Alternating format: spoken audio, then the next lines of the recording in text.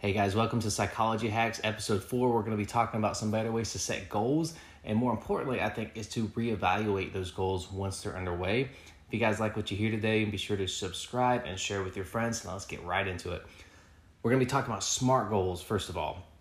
Now, SMART goals are awesome. I used them when I was in the military, when I was training Marines. It really helps to get people on track, to keep them focused. SMART goals is just an acronym. SMART is specific, measurable, achievable, relevant, and time-based. So I have one problem with the SMART goals I'm going to talk about in just a second. But it's a really good idea because when you break things down into these different components, it helps keep you on track. It helps you establish a really clear path. What are the individual steps that I'm going to take to get towards this goal? They can really help improve your productivity. They can give you a solid plan. But the issue that I want to talk about is the A. That A stands for achievable once again. Now, the problem is when you sit down and create these goals, you're probably not in the best mental state. And when you think about, what can I achieve? What is achievable to me? You think in a smaller kind of way. You don't think, what's the most I could possibly achieve? It has that effect where it puts you in this mindset of what can I do right now? And I mean, that's okay, but if you're trying to come up with this long-term goal, you want to think in really big terms. You want to really push yourself. You don't want to get sucked into, what can I do by the end of this year? No, you want to be what is the most I could possibly do? You don't want to create these limiting beliefs because it confines you to your current way of thinking. It prevents you from making any kind of those, the quantum leaps that, you see with so many innovators. Our minds tend to fixate on one thing at a time, right? And they resist accepting new information once the belief is established. So this is called the confirmation bias. We're going to talk in a lot of depth about this in another episode. But for right now, just understand that once you start to believe something, your mind filters out any evidence that contradicts this. So you won't even notice, whatever evidence there is to disprove you.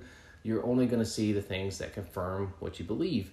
Even if it doesn't actually confirm what you believe, you're going to justify it in your mind. This is totally unconscious. You don't even know that you're doing this. Your mind it looks for ways to do this. Now, the reason this is so important to a discussion about goal setting is because we can have the best method in the world for achieving our goals, the absolute best. But if we're pursuing the wrong goals, then ultimately they're not going to mean very much. So imagine you sit down, you do some planning, you come up with a few goals, you set out to accomplish them using the SMART method. That's all well and good until you realize that your plans are basically just a to-do list. And you've got them halfway filled up with, some somewhat exciting goals, but there's no real purpose to it. And I see people do this all the time. I have friends that'll tell me, man, I had such a productive day. Oh, what'd you do? I went to the gym and I cleaned my house. Okay, that is good, but don't you have a report to write? Don't you have a group project for work to finish?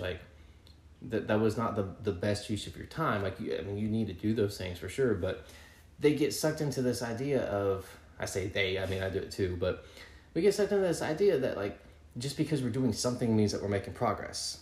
Don't get me wrong, there's lots of situations where any kind of progress, even just cleaning your house, can be counted as a big win, for sure. We talked about positive reinforcement the other day. That's absolutely the kind of way that you would build a really strong habit, a really disciplined lifestyle, is by starting small and celebrating these things. But for any kind of long-term planning, for any kind of real strategy that you're trying to develop, it's so important not to get fixated on these limiting beliefs, because you're going to feel like you're making progress when you're really not. All right? You don't want to get too fixated on what we're achieving if it's just this confirmation bias that's talking. And the thing is that once we believe in something, it's really difficult for us to switch gears and try new things or to accept new information. You can physically feel it in your brain when you try to learn something new, especially if it contradicts what you've already believed. It's difficult. It's a physical strain. But I'm sure most people have some kind of experience where they, maybe it's a job or a relationship, and they go in and people are just really stuck in their ways. This is how we've always done things. This is what works. This is what always works. And in reality, it doesn't work, or it barely works, And it just kind of seems like this relic of, I guess it worked at some point, but now it's not even relevant anymore. But no. You cannot get those people to change. It's so difficult. you basically have to, completely overhaul the way that they view the world. Super difficult to do. People don't like to do that. They have lots of evidence built up to contradict you, even though the results speak for themselves. So, let's recap this real quick. SMART goals can definitely help you get started. They're an awesome way. Make sure that they are specific, measurable, achievable, quote unquote, relevant, and time-based. So, for specific, let's break this down real quick.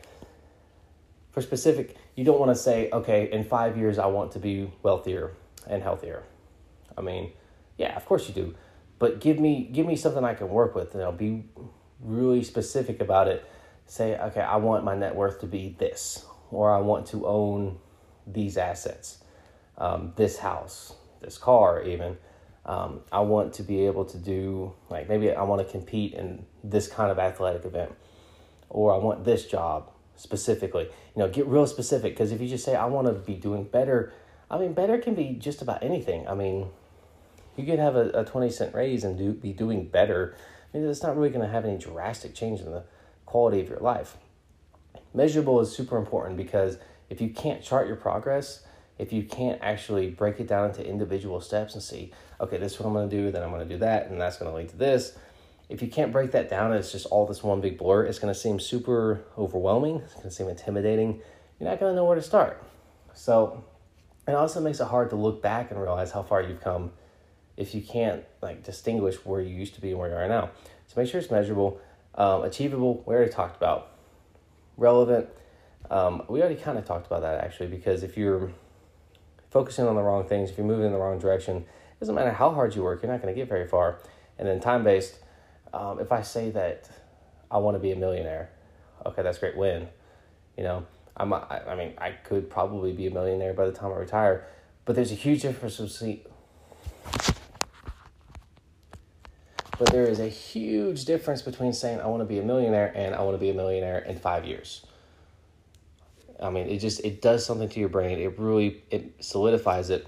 And what happens is super interesting. Your brain actually starts to realize, it looks for answers. So if you just say, oh, I want to be a millionaire one day, and that's it, you kind of, if you come from a situation where that's not really in your face, you're not around a lot of millionaires, you don't have that kind of skill set, it's going to seem like a totally different world. Like you're not even familiar with that. It doesn't seem realistic to you. However, once you start saying, I want this specific amount of money, I'm going to take these steps to get there, I'm going to do it in this order, I'm going to do it in this field, whatever, and I want it done by this time. Okay, how do I do that? And you start asking these questions of, how do I make this happen? And that's where the real magic happens, because once you start asking how, your brain's going to automatically come up with ways to make it happen. You're going to come up with solutions without even realizing it. And I'm not saying they're all going to be winners. There's plenty of times where, how am I going to do this? And then I have this weird, crazy idea. I'm thinking, well, that would never work. But then you get 4 or 5 weird, crazy ideas, and you kind of start to see, hang on a sec, I could put these together, and this might actually work somehow. So, awesome method, guys. Just be careful with establishing limiting beliefs. Like I said, I've used this to train Marines. We had a pretty good increase in productivity. It's a really good method. It's just the only drawback is how you apply it. So use wisely. Have a great day. Come back, see you soon.